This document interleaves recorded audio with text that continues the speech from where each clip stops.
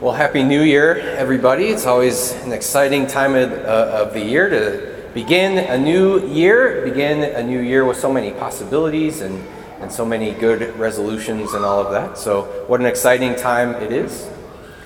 And now you're thinking to yourselves, does he know he's a month early? Does he realize it? Should somebody tell him? No, of course I realize that this is not January 1st. But it is the first Sunday of Advent. This is the first Sunday of the new liturgical year, the year in the mind of the church. And so last Sunday we celebrated Christ the King Sunday, the last Sunday of Ordinary Time, when the church reminds us that Christ is King of all that exists and he is our Lord and God and Savior. But this week we again start a new year, and the church starts us off with the season of Advent, a season of preparation and penance, as we move towards something. So it's similar to the season of Lent, when we're meant to be preparing, meant to be doing penance. And as I said, moving towards something. And of course we know that we're moving towards the event of Christmas, Jesus being born into the world.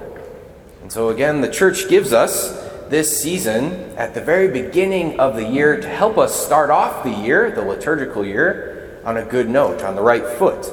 And this means that we're not meant to waste this season, brothers and sisters, but this is meant to be a privileged season of grace for us.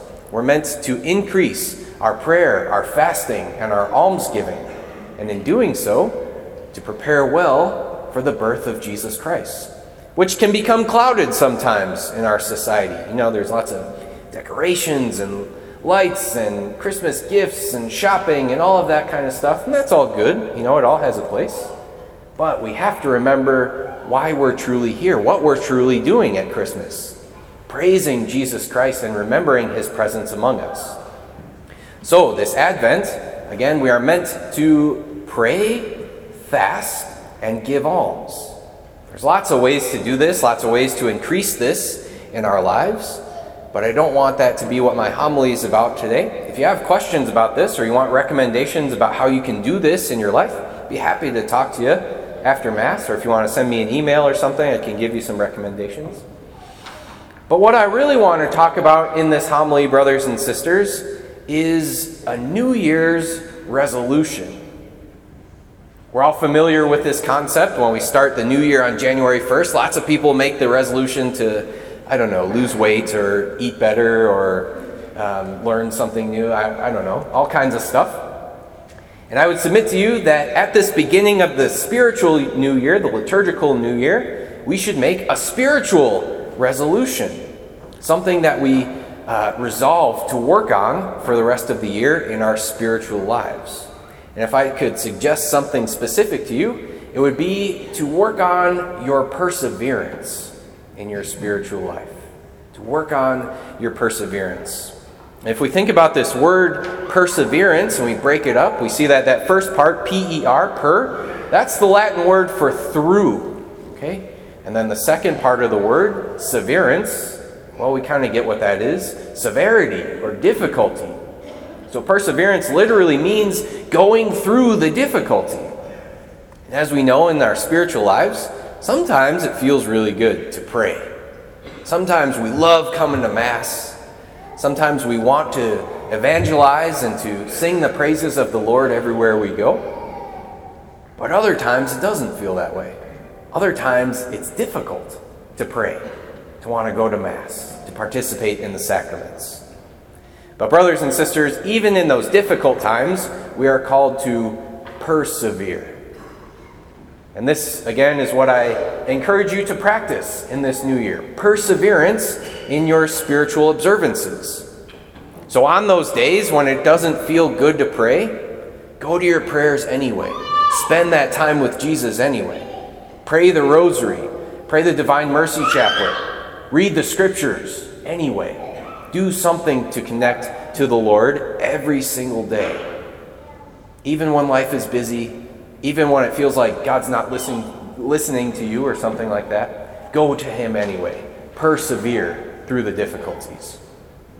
Make sure you're getting to Mass every weekend this coming year. Every weekend. I know life gets busy. I know Sunday mornings it's easy to want to sleep in. I know you might want to do a sport or activity or travel or something like that. But brothers and sisters, we are called to persevere in our observance of Mass, to be there every single weekend, even when it's difficult. Persevere in your reception of the sacrament of reconciliation, going to confession. This probably out of all of them is especially the most difficult. It's difficult for all of us, right? It's not fun. It's not easy to go into the confessional and say your sins. But we need to persevere in that. That's one of the places where God most heals us, heals those wounds in our hearts, and gives us that mercy and that reconciliation that we truly desire. And so again, persevere in your daily prayer. Persevere in your weekly Mass. Persevere in your frequent confessions. And if you're doing those things, if you're persevering in those things, brothers and sisters, if you're doing those things even when it's difficult, you're going through the difficulty, the Lord is going to work in your heart. There's no way around it. He is going to fill you up spiritually with His life, with His graces. He's going to build you up. He's going to bring you to deeper holiness. Guaranteed. And so let us work on our perseverance in those things. But not only in those things, brothers and sisters, let us also persevere in our trust in Jesus Christ. At times we can get to a place in our life where we think to ourselves, man, things are just so tough. I've got this going on. I've got this family relationship that's tough. I've got this work situation.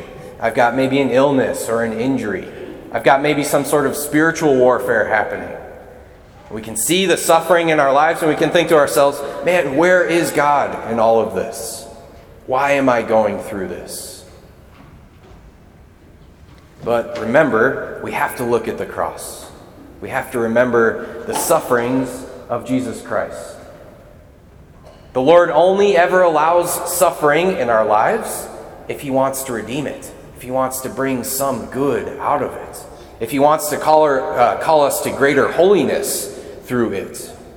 And so we look at that worst act of evil that's ever happened, that greatest act of suffering that's ever happened, Jesus Christ dying on the cross, and we see that out of it comes the greatest good that's ever happened.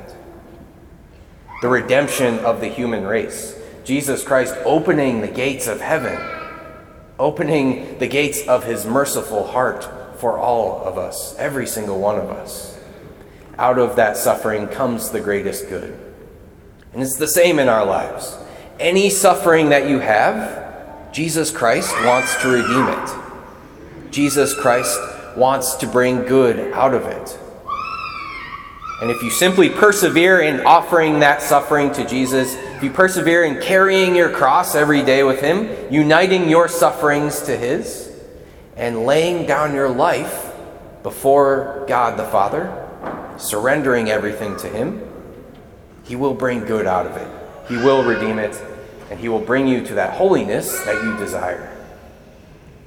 So again, brothers and sisters, what a good thing it is that we are here at this beginning of the new year, the new spiritual year. Let us be committed to living this Advent well, but furthermore, to persevering in our spiritual observances this year, so that we can do all that we do for the greater glory of God, so that we can grow in that holiness, and so that we can spend this year in a good way with Jesus Christ, our Savior.